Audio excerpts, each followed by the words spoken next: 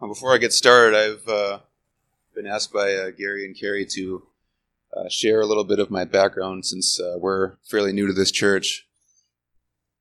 I'll start off with a little bit of a kind of a professional background. Since I was 14, I've had my own business where I service and repair boats.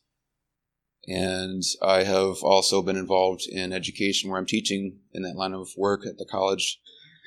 And at Brainerd High School, I spent a year there. The program was called Metals and Motors, which I spent more time on the motors than I did the metal, since that's been my expertise since I was 14. Untangle the cord here. So anyway, I was just thinking this morning, we were having a conversation, myself and I don't remember who it was here, but talking about how most people I talk to today know me as a teacher when that's only been the last 3 years of my life. Last fall, somebody asked me that I bumped into, I hadn't talked to for a year or so, and they're like, "Oh, what are you doing now that you're not at the school?" "Oh, I'm just back at my shop." "What shop?" "Oh, my boat shop." "Oh, you do that as well?" Interesting, yeah. Back when Bill Clinton was president, I've been doing that. Kind of give you an idea of how long it's been. Anyway, a little bit lesser known, at least with this particular group of people, is I've been involved in the music industry in various degrees, both as a recording engineer and a record producer, and a sound systems designer, as also a musician. The exciting points of that start in 2005, when my parents and I were going through some old videos that my grandfather had given us. He had just moved into a nursing home. You see this VHS tape, and I don't know what was written on it. It was something about my Uncle Al, who was an uncle of mine who died back in 1996. And I knew at the time that he was a drummer in a band, but I just thought it was something he did for fun with some friends in a garage on weekends, that kind of thing. Nothing to brag about or write home or anything like that. So we put this VHS tape in, we hit play, and it's this music video that was the original copy, which was aired on not VH1, what's the other one? MTV, back in the 1980s. And the featured person in that was an actress named Demi Moore. I'm like, there's more to this story than I think. So I did research, and I find the list of the band members, and the singer whose name is Freddie Moore. Freddie Moore, Demi Moore. I wonder what the connection is there. Somebody got married at one point. That is Demi Moore's first husband, despite what the media would tell you, that Bruce Willis was the first. He was the second. Ashton Kutcher was the third. I don't know what she's doing now. I don't pay attention. Not much concern. More important things. One of them's right there sucking on her bottle. So anyway, being a musician, that was very intriguing to me. I have this uncle who has a bit more of a story than I'm aware of. Do my research. I find out that he was not only friends with some of the guys I grew up idolizing, but he toured with them. He partied with them. He did not live a godly lifestyle. He was not a Christian to the best of my knowledge. Don't know if he made a change there when he died. I don't know. That was in 1996, and I was in such a bad state at that time. But anyway, I took advantage of my connections there, and I, as my own kind of solo artist and own musician, put together my own project and made it all the way to the office of a very prominent, very important record company. And long story short, I got to the building, I turned around and I left. Some might say I chickened out, but I'm saying that I got to that point and realized, you know what? This is what I wanted to be all my life. I made it this far. Mission accomplished. I'm going home. Turned around, went back home. Didn't regret it. Something that was basically handed to me is something a lot of musicians would have to work for very hard. A lot of blood, sweat, and tears. And it's like a lot of things in my life that have just been handed to me. My job at the high school was just handed to me. My job at the college, just handed to me. I don't even have an associate's degree. Very, very blessed. It took me a long time to realize how blessed I was, even just till recently. I'll transition over to the faith side of my life. 2001, I was working at Home Depot. I think at the time they closed at like 10 o'clock, and for some reason I was still there at 11:30. And I'm out in the parking lot, it's just me. And all of a sudden this truck full of trailers shows up, and this guy's asking me, where do you want me to put all these trailers? And I'm just a lot guy. I don't remember all the context of the conversation, but he just started talking to me about God right then and there. And it's like, I had gone to a Christian school. I'd heard all this before. It never sunk in until this guy said whatever he said. And then he just sort of drove off, never saw him again, never heard from him again. Well, some people told me, well, maybe he was an angel sent by God. Probably. Very cool how God works. So that was my initial conversion. But there's more to the story. That was in 2001. This is 2005. I was just telling you guys about this music video that I discovered, and that's when my music career had really taken off on a bigger scale. And there were some family issues at the time with my brother getting divorced and me being really upset about that also. A lot of things compiled to me becoming just a ferocious alcoholic and getting into drugs and things like that, and venturing over to California, becoming acquainted with bigger names, more elaborate parties with harder drugs and harder lifestyles. And, there was the scariest moment of that whole thing was taking a drug somewhere and then waking up in the woods in Northern California. And this escalated until about 2008 when there was more or less an intervention in my life and I had to get some help through family and through a pastor at an area church. And rededicated my life to the Lord. And then shortly after that, Tracy and I started seeing each other and becoming friends and eventually got married. And we both, kind of at the same time, were going through similar things. So we both rededicated our lives, and I got baptized in August of 2009. She and I started dating in September of 2009. And it's been a very interesting journey. It's been a very tough one, but as I've been spending a lot of time lately reflecting on particularly my job at Brainerd High School, the toughest job I've ever had in my life was the most beneficial that I've ever had in my life. I was able to get closure for a lot of regrets in life. I wasted a lot of time in high school. I had a lot of opportunity to do great things. I spent 17 years beating myself up over that. Brainerd High School was my second opportunity. Didn't realize that until after I got out. I said, wow, God really works in strange ways, really cool ways. So, fast forward to modern days, and I see a few familiar faces from our last church, which was Remnant Ministry Center down in Brainerd, here to see me, which I really appreciate. And one thing I was telling my wife that I feel so comfortable here. I feel it's just so right that we're here in this church. She reminds me all the time that I'm the spiritual leader, and this place has been on my heart for a long time. And a few months back, we decided to make this our home church. And I was talking with her more about it. I said, "Man, this is so different than our last church. It's very charismatic there. It's very outgoing, very vocal." And here it's so mellow and so calm, and it's just, that's wonderful. I think they're very charismatic, they're very outgoing. That's great. This is very laid back and casual. That's great. They're two very different churches, but I believe they're both Christ centered, which is basically the context of my message today.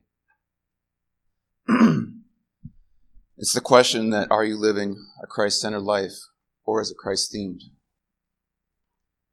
And a lot of what I'm going to be talking about is centered around the verse in Matthew 22, verse 37.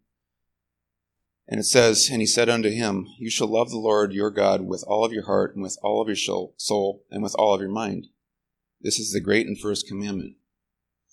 And it kind of ties with the first commandment, which is, "You shall have no other gods before me." And for those of you who know your Bible, you know that this verse is mentioned many times in other parts of the Bible. It's in the Gospels. It's in other areas. Love the Lord your God. Trust the Lord your God. Lean not into your own understanding. Tracy's favorite verse. It's mentioned several times, so obviously it's important, right? And another thing also is a lot of this is taken from my observations through Facebook, which ends up kind of being a theme with other messages I've done. I look at the things that people post on Facebook and the things they say on Facebook, and immediately I'm drawn to the verse which says, out of the abundance of the heart, the mouth speaks. If you spend any amount of time on Facebook, you kind of see where I'm getting at with this, that people tend to be pretty vocal on Facebook, whereas if they're to be face-to-face, it might be kind of a different thing. You know, kind of the Minnesota nice thing where you don't really speak your mind until the person is gone. It's true. It's part of the culture here. I mean, when I first, getting back to California, when I first went to California, I had no sense of style as far as my attire. None. I couldn't color match for nothing. And I had met my cousin, who was this uncle who was the drummer. He had a child with one of the groupies and didn't tell us. I didn't discover her until 2005. But anyway, I met her for the first time, I think, in 06 or 07. And this thing that will always stick out to me for as long as I live is, first thing out of her mouth, "Who dressed you?" But what I'm getting at there is, it's like Facebook. I mean, she spoke her mind, and she spoke it right to my face, and it's like, well, that's harsh, but I appreciate it, The Bible says the wounds given by a friend are well meant, but I don't believe she's a Christian, but still. Whereas here, it's like, well, what do you think of this shirt? I mean, oh, it's interesting.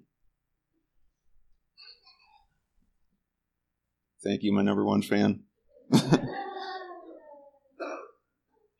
But anyway,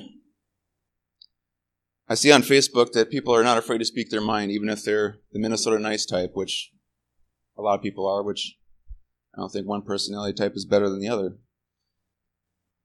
But one thing in particular that I've seen what's really kind of inspired this message is, you pick any given person on Facebook, you see they posted some Bible quote or a picture of Jesus holding a baby or whatever. Something that's kind of Christ-themed. And when you look at their life, you kind of sometimes have to wonder, is this that same person or was their account hacked? Sometimes it's that extreme, sometimes it's a little more subtle. And when I think of that, I think of another verse in the Bible which says, let your yes be yes and let your no be no. If you're going to, say somebody posts, trust in the Lord your God and lean not into your own understanding, but yet they're worried about this or that, or they want to do things their way. Well, if you're going to say that, if you're going to believe that, then do it. We need to be doers of the word, not just hearers. So I have quite a few different verses here, so I'm going to be jumping around a lot. And I'm going to start out with one that in some ways may raise some eyebrows, but then again, the wounds given by a friend are well meant. And I believe in preaching the Bible and having preachers preach the Bible as it is written and not sugarcoating things. First reference is Matthew 18, 3-6. Truly I say to you, unless you turn and become like children, you will never enter the kingdom of heaven. Whoever humbles himself like this child is the greatest in the kingdom of heaven. Whoever receives one such child in my name receives me, but whoever causes one of these little ones who believes in me to sin, the key words there, who believes in me to sin, it would be better for him to have a great millstone fastened around his neck and to be drowned in the depths of the sea. Again, the key words there, who believes in me, causing someone who believes in me to sin. This is addressing people who are Christians and who proclaim Jesus as their Lord and Savior. That's stumbling block. Tracy and I had gotten into a very heated debate on Facebook a couple years ago about this very thing, how people dress, particularly the females. The fact of the matter is men are more visual, women are more emotional. That's just how we're hardwired. And what I'm getting at is this, is we've seen, and these are women that Tracy and I both know, and they dress in ways that are really not necessary, wearing things that are clearly too revealing or whatever the case might be. Particularly a few we know who on Halloween dress up in things that should not even be worn in public. And a lot of the heat that we took was the comment of, well, men shouldn't be looking. It's the man's fault for being lustful, or whatever his response is. Well, that is true. We shouldn't be looking. but you shouldn't be tempting. You shouldn't be providing that temptation. That's where what it's getting at with a stumbling block. It's not just referring to that in this passage. Another one that Trace and I feel somewhat passionately about, and I'll reference, and I won't say who it is or where it's from, but it's a pastor of an area church. And I reference him because he's in a position of leadership in a church, and I believe, as the Bible says, that they're held to a higher accountability, and they should be. But I've known this guy for a long time, and I've seen him drinking and I've seen him smoking in public places, including bars. Now, is it a sin to drink? Not necessarily. Is it a sin to smoke? It's debatable, but not necessarily. I mean, the body is a temple of the Holy Spirit, and we should take care of it. That's not the point. The point that I'm getting at with this is, with this particular pastor, he is the pastor of a pretty popular church.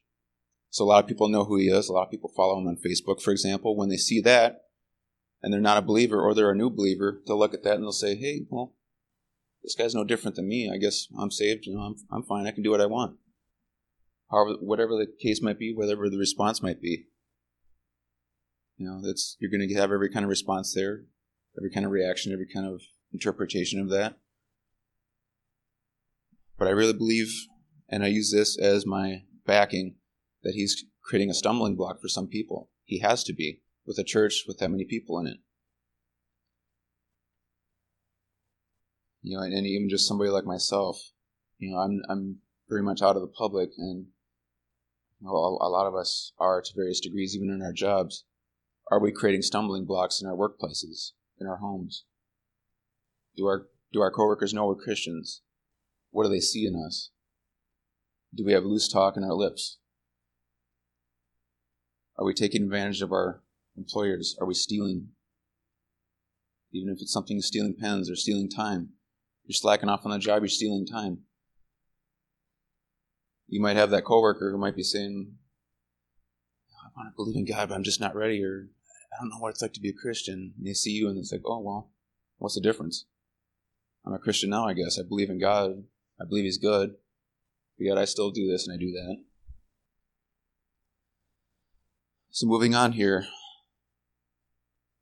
Earlier, there were collection baskets that were passed around here. And we had taken an offering. And for those of you who put something in one of those, the question for you is this. What were you doing when you put that money in the plate? In the basket, I should say.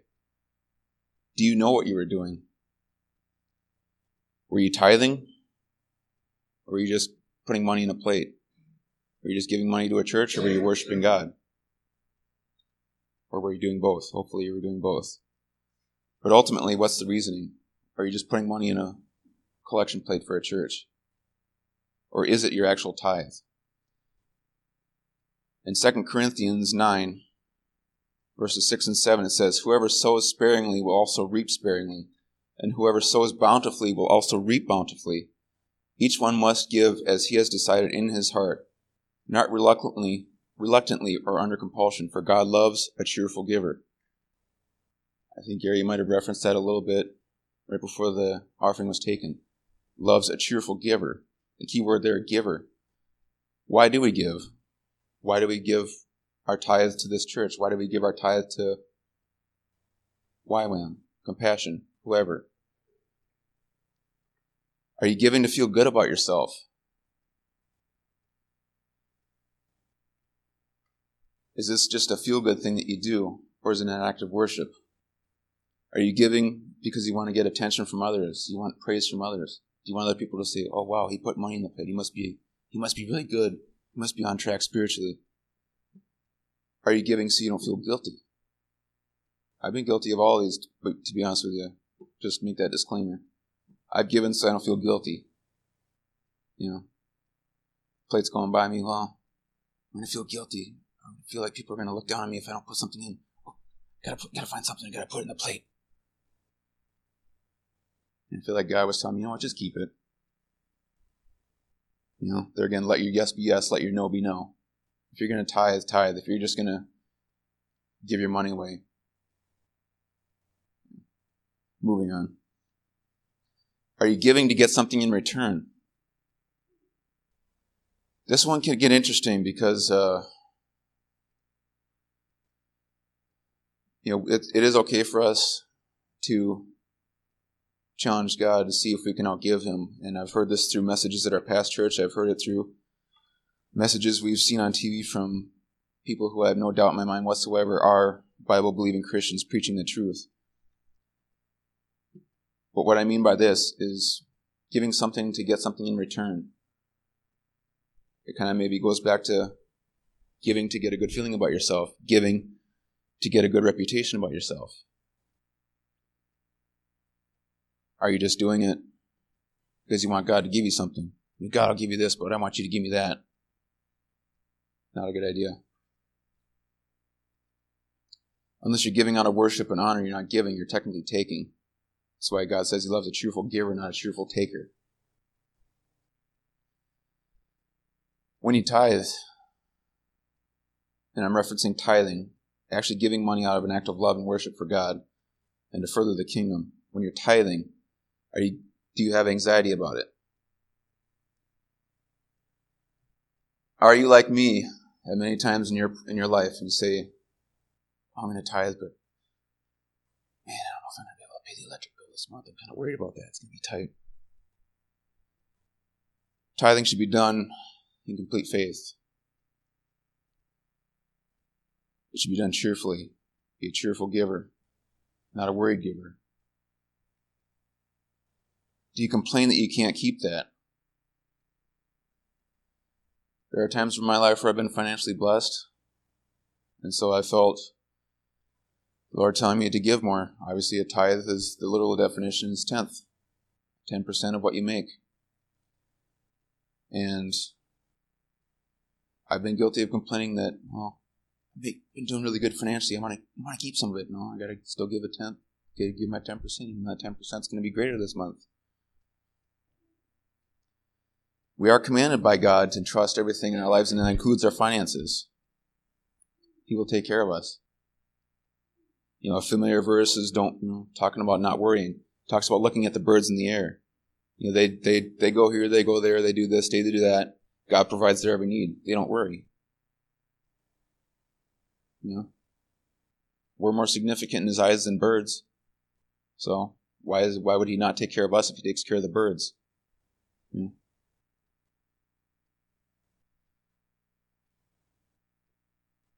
Another verse in tithing. This is a very familiar verse if you've ever been to a wedding which was officiated by a pastor. 1 Corinthians 13, the love chapter. Love is patient, love is kind. But the part of that does apply to tithing. Love is not self-seeking. Again, are you doing this for yourself, or are you doing it as an act of worship? Are you doing it because you love God? If you're just doing it to get something in return, just that alone, you're not loving God. When somebody wrongs you, how do you respond? So many people I've known who claim to be Christians, and who proclaim Jesus as their Lord and Savior, when somebody wrongs them, they automatically hold a grudge. Yeah, I understand it. People have wronged me many times in the past. I've been upset with them. I've been guilty of holding grudges. Yes, I have. I am not guiltless here. A Christ-themed person will say, this person wronged me. I'm going to do what I can to wrong them. I'm not going to let this go. Forgive one another as the Lord has forgiven you. In 1 Corinthians, love keeps no record of wrongs. Yes, it does hurt when we're wronged. A Christ-themed person will say, I was wronged. They're out of my life. The Christ-centered person will say, you know what, that really hurt me. Let's work it out. Let's forgive and forget. Another verse on forgiving in Proverbs, which is one of my favorite books in the Bible. If anyone returns evil for good, evil will not depart from his house. And really the best, if you're absolutely adamant on retaliation, quote unquote, well, the best retaliation is reconciliation. Want to fight back? Forgive them.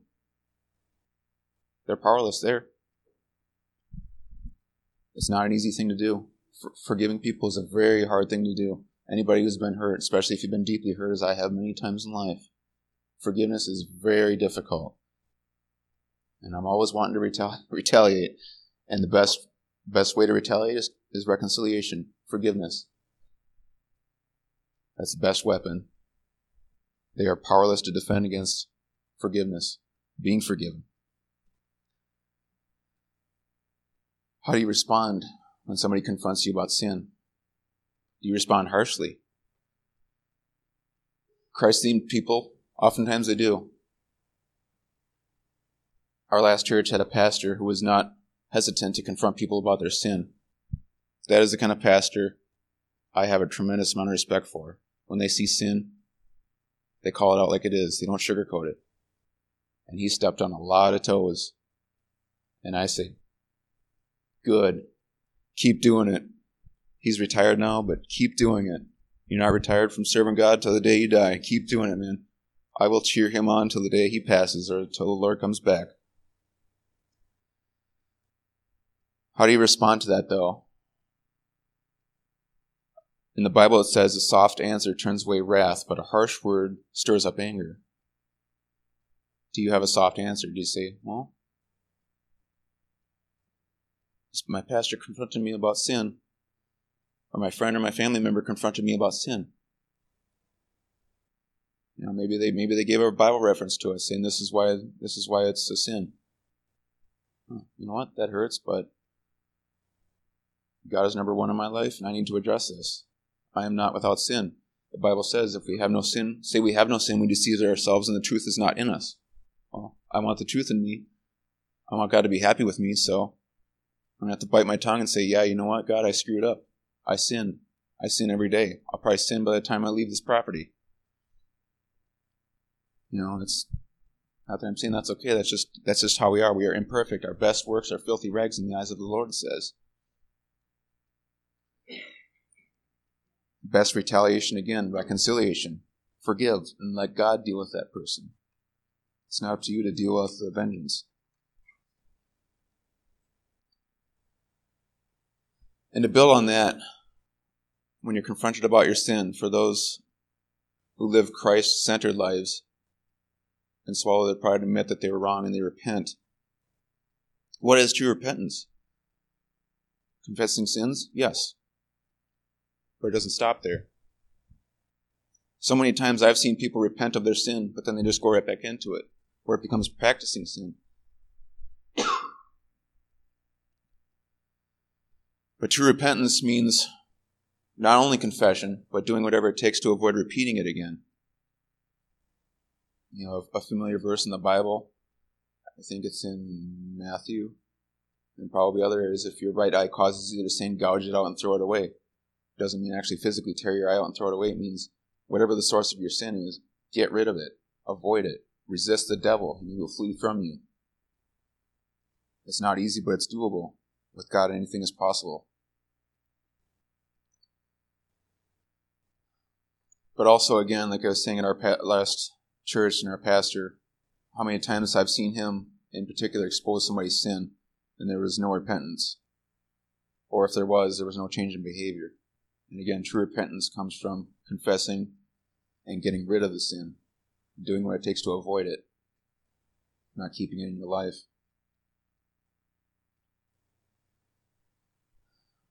And you know, when I talk about our last pastor, and I talk about the one I had mentioned earlier, where I've seen pictures and things of him at bars with drinks in his hand, or wherever with drinks in his hand with people, or I've seen him in person with cigars or cigarettes or whatever he has in his mouth.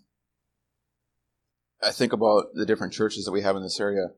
I think my sister-in-law was saying there's something like 90-something churches just in the Brainerd area. And they're all different sizes. We have this church, which is a little bit on the smaller side, and you have other churches, like the one I've spent a lot of my adult life at down in Baxter, which is a rather large church, not the church that I'm referring to with this particular pastor.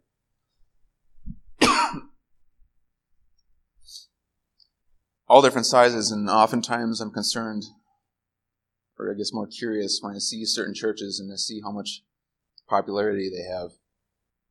And before I say anything, I'm not saying I'm condemn a church for being big. Being a large church does not make you a bad church, but oftentimes I think there's an actual reason why they're popular, quote unquote.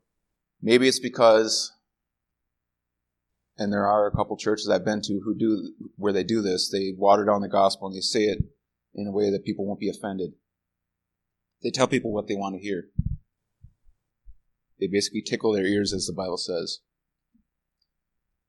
And I've only seen this in larger churches. I have not seen it in a smaller church. Our last church was relatively small, and well, you can probably figure out one reason why.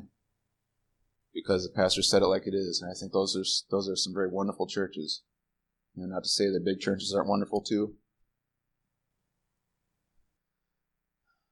but they're again, it's the Christ-themed or Christ-centered. It breaks my heart to say that there are Christ-themed churches in this area, where you look at certain churches, you look at the people who come out of there. Do you see a transformed life? With one in particular, I really struggle. It breaks my heart, but I really struggle. I don't see much change in the people in that church. And it's a larger church, and it's a very popular one.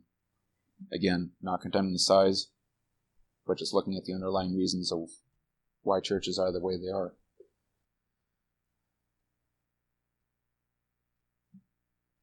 And it doesn't matter.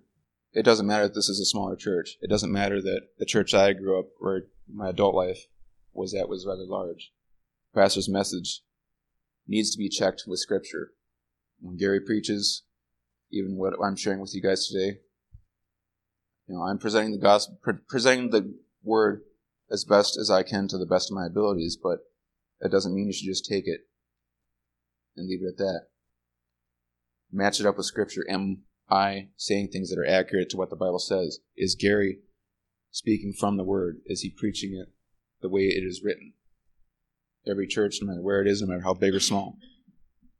That's the difference between Christ-themed and Christ-centered. Saying it like it is or watering it down. And to build on that, Christ-themed or Christ-centered. Approving of sin. Proverbs 17 says, "He who justifies the wicked and he who condemns the righteous are both alike an abomination to the Lord." The first thing, and I don't know if you guys think of this first, like I do, but same-sex marriage. Because it's been a hot topic for a lot of years and how it's legal in America. Excuse me. Justifying the wicked and condemning the righteous. They're again referencing Facebook. When Christians speak up and calling homosexuality what it is, a sin, they're getting condemned even by people in the church. It's sad, but it's true. People in the walls of the church are justifying the wicked and condemning the righteous. Condemning people like those of us who call homosexuality a sin. Condemning us while proclaiming Jesus as your Lord and Savior. It is a sin. Do we hate the people? No, we don't. Homosexuality itself is a sin. And it needs to be viewed that way.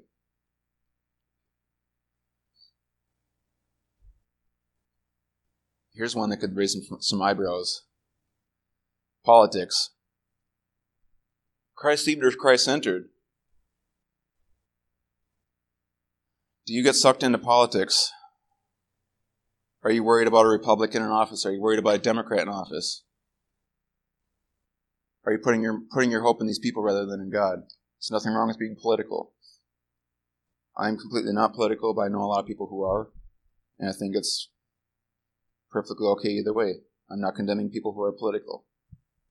Where I'm getting at here is in Proverbs, the Lord has made everything for its purpose, even the wicked for the day of trouble. If you don't like the current president, if you don't like a past president,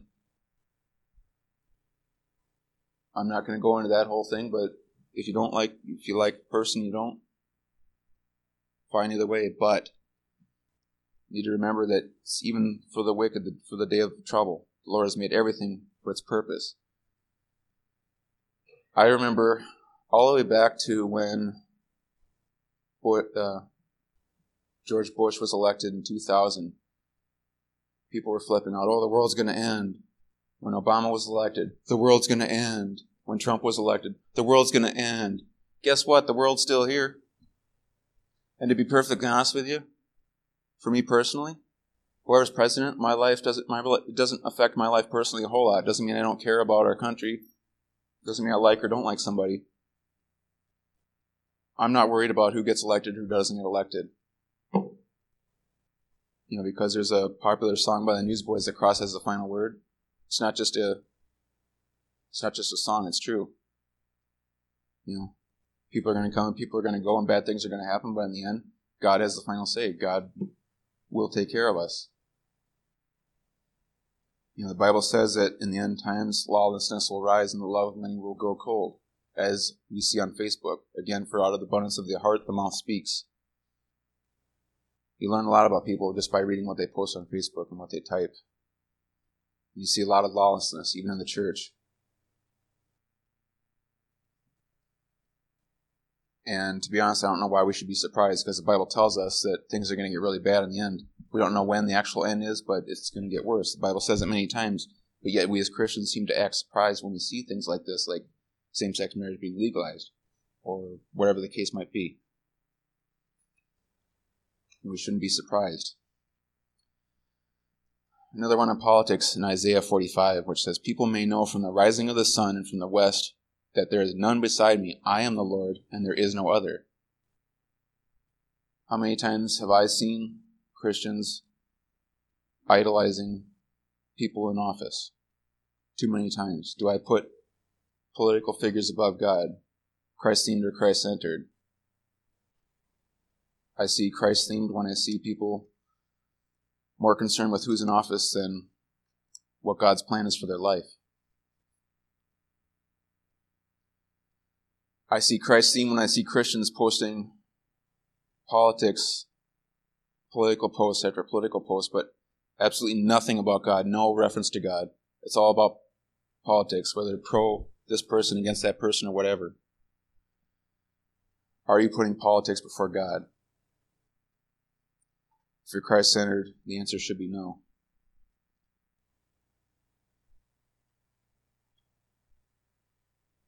And again, the Bible says, making reference to birds, are we not more important than something served on a stick, which is basically what I say. Bird served on a stick at the state fair. We're more important than that, therefore we should not be worrying, because God takes care of our needs just like He takes care of the needs of the birds in the air. Worrying. Here's one we can all relate to.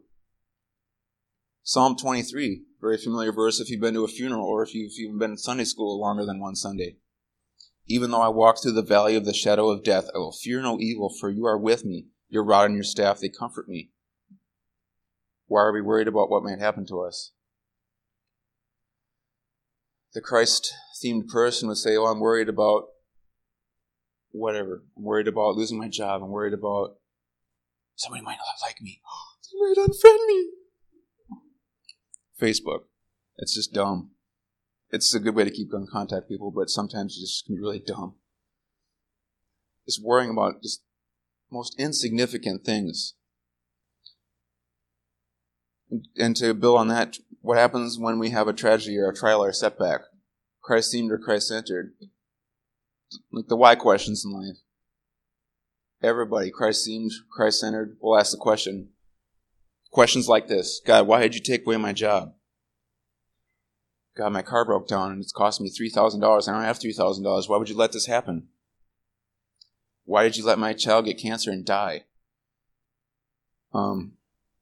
Tracy and I have a friend. Her name is Nancy, and she's been dealing with a throat cancer, I think, for a long time.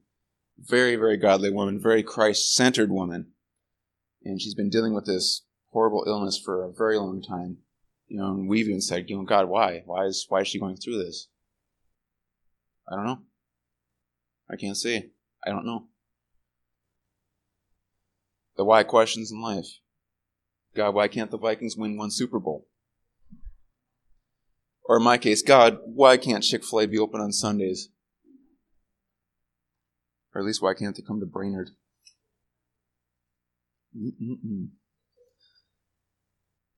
I love that place. I wanted our wedding to be there, but Tracy said no. Well, they have a bouncy castle. Anyway, getting back on track here. Trials, tragedies, and setbacks. Christ-themed or Christ-centered. How do you respond? Everybody asks these questions. Isaiah 55, 8 and 9. For my thoughts are not your thoughts. Neither are your ways my ways, declares the Lord. Interesting. John 13 says, 5 through 7 says, Then he poured water into a basin and began washing the disciples' feet and to wipe them with a towel that was wrapped around him. He came to Simon Peter, who said to him, Lord, do you wash my feet? Jesus answered him, What I am doing you do not understand now, but afterward you will understand. I'll give you one dark example from our household. In 2014, we had a miscarriage. And it was a very, very, very difficult thing for both of us to go through, very traumatic in a lot of ways. And two of the verses that we were pointed to, really by God right away, were these. His ways are not our ways. And the part of that last one I read, which says, What I'm doing now you don't understand, but afterwards you will. And God, why did you allow us to go through a miscarriage? We don't know. We don't understand right now, but there will come a day where we will. You know, they didn't almost understand why Jesus was washing their feet. But there came a point where they did understand. It says right here, what I'm doing now, you will not understand. Afterwards, you will. It's not always up to us to understand the tragedies in life. It's not always up to me to understand why Chick-fil-A isn't in Brainerd yet. It's not up to any of us to understand why we lost our job, we lost this or that, or this bad thing happened. Jesus knows what he's doing, and he knows what's going to happen in the future. That's all we need to know. Trust in the Lord your God, lean not unto your own understanding. Very good verse. Maybe it seems cliche, but it's true. If it's not true, then why is it in the Bible, right? Lean not unto your own understanding. We can only see what's in front of us. We can't see the big picture. It's like, for example, if I were to have a flashlight in my hand, and if I were to turn the flashlight on and hold it against the wall right here, you would see a little circle of light right here. If I back up and I shine it here, that circle is going to be much greater. That's the view that God has on our lives. We have this little view. God has this view. He sees what we don't see. He knows something we don't know. It's up to us to trust him. You know, again, sometimes he does things that don't make sense. You know, referencing my high school job again. I didn't know why I was there. I didn't want to be there. I had told my wife I had a horrible attitude at the interview. Like, I don't care. I don't want to be here. And sure enough, they handed me the job right then and there. And to build on that, I told them, well, I want, you know, they told me what I was going to be paying. Like, nope, you're going to give me this much or I'm walking. Okay. What's going on here, guy? Why am I doing this? I don't know. What he was doing, I did not understand. I understand now. I was there for many reasons. It's like, oh, God is greater than I thought. He knows more than I know. Awesome. All the more reason to trust him. Again, leaning not onto our own understanding. I don't know about you guys, but there's a lot of stuff that I don't understand, and when I try to act like I do, I come across as an idiot. Christ-centered or Christ-themed? Are you too focused on what's around you? Colossians 3 says, If then you have been raised with Christ, seek the things that are above, where Christ is, seated at the right hand of God.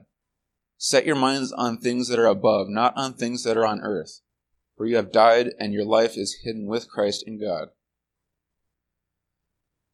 And I talked a little bit about this on politics. Is your identity, and I'll build on that, is your identity in what you own? Is it in what you wear? Is it in who you associate with? Are you like me in your younger days, at least in my younger days, where I would associate with Christians so people would think that I was a Christian? As dumb as that sounds, that's how I was. I was too focused on the people around me. Very close friendships ended, and they ended by God because God knew that I was too focused on who I was associating myself with. I was hanging on to friendships too tight, putting them before God. You know, he taught me a lot of really good life lessons that I've had to learn the hard way. And I've been one who has always had to sort of dig myself out of the problems that I got myself into. I never had anybody to really help me out. When I say that, I reference other people. I'm not saying God. God makes me learn things the hard way because that's how He knows that I learn the best. It's by learning the hard way.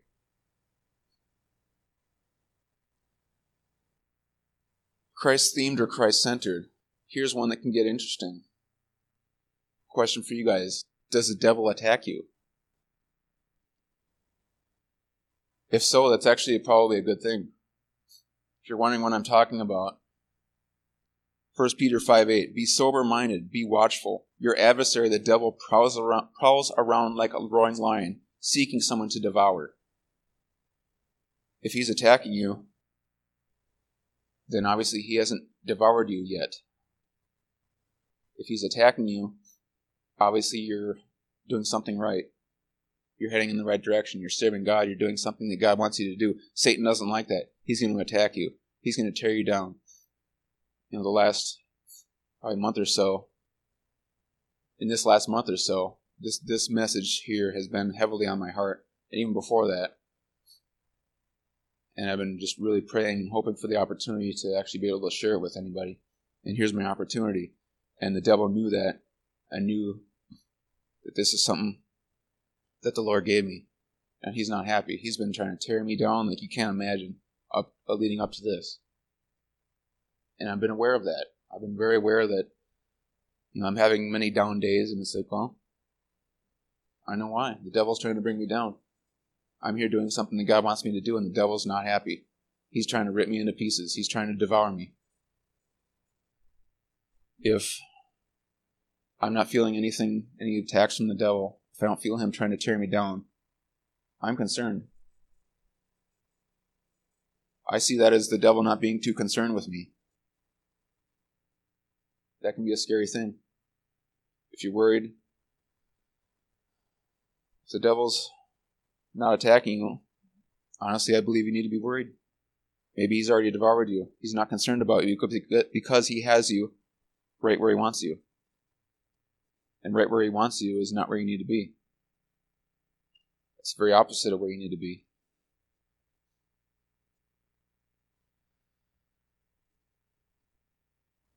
Where is Christ centered in the Bible? I've been referencing that term quite a bit here. Is it in the Bible? The words Christ-centered or Christ-themed? Not to the best of my knowledge. At least it isn't worded that. It's worded something else. The term that is used in the Bible oftentimes is the term lukewarm. And before I get into the verses for that, I want to make reference to something I heard from a pastor 14 years ago here. He said that if you're worried about being lukewarm, or that you might become lukewarm, that's actually a good thing. Because people who are lukewarm, they don't take God seriously. If you're worried about being lukewarm, then obviously you're heading in the right direction. You're obviously concerned that, hey, maybe I'm not going to be loving the Lord with all my heart, soul, mind, and strength. Maybe I'm not serving Him wholeheartedly. Maybe I'm just a Sunday morning Christian, not a 7-day-a-week Christian. But in Matthew 6:24, it says, no one can serve two masters, for either he will hate the one and love the other, or he will be devoted to the one and despise the other. You cannot serve God and money. You can't serve yourself and God. You can't go to church on Sunday and go through all the motions, sing the songs, bow your heads in the prayers, give a couple amens, put some money in the plate, not tithing, putting money in the plate, and then go home and not feel any different, not feel transformed, not feel convicted, not feel changed, not feel the Holy Spirit moving in your life, living 1/7 of what you're supposed to be living. Sunday morning, you're a Christian. Monday through Saturday, you're you. No, you're supposed to deny yourself, pick up your cross, and follow Him. Die daily, as it says. Every single day, die daily, not just die Sundays.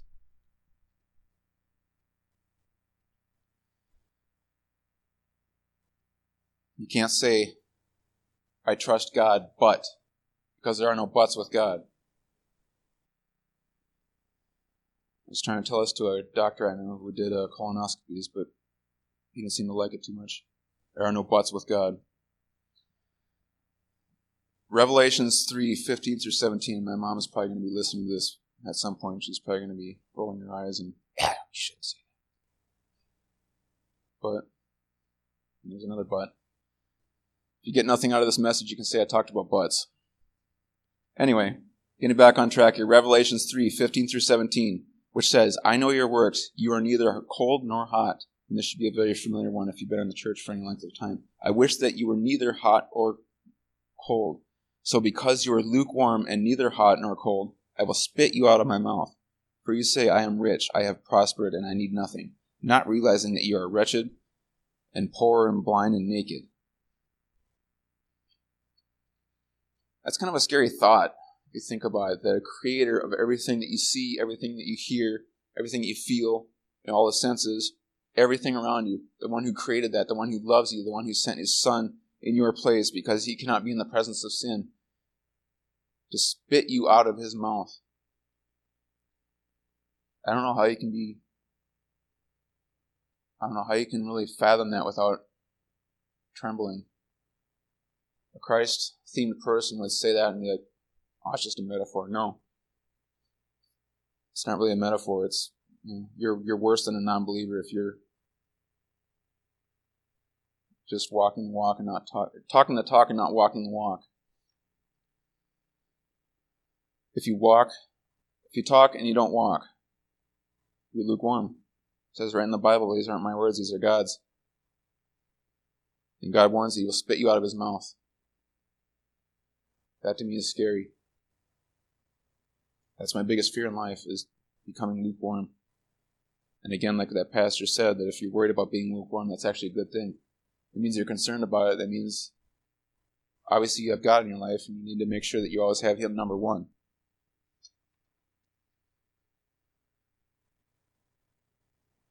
So what does all this mean? Again, it means we die daily. We deny ourselves daily. We take up our crosses and we follow him. Are we perfect at that? No. The Bible says that our best works are filthy rags in his eyes. God the Father can't be in the presence of sin. Thankfully, we have Jesus to take our place, to offer us that one and only road. Christ-themed or Christ-centered. How do we respond to that?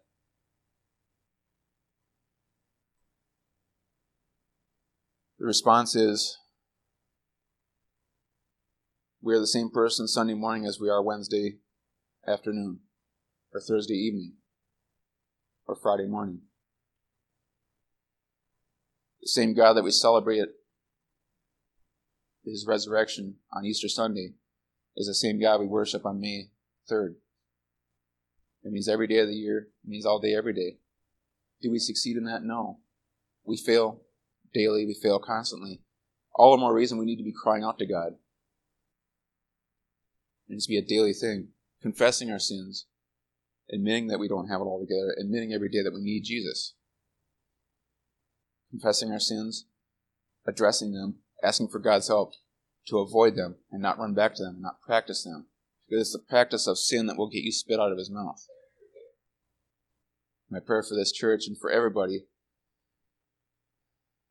is that if you're Christ-centered, great. If you're living a Christ-themed life or a lukewarm life, there's a problem. Either go all in or go all out. It would break my heart if anybody I knew was spit out of the mouth of the Lord because they decided they wanted to have one foot in the world, one foot in the church.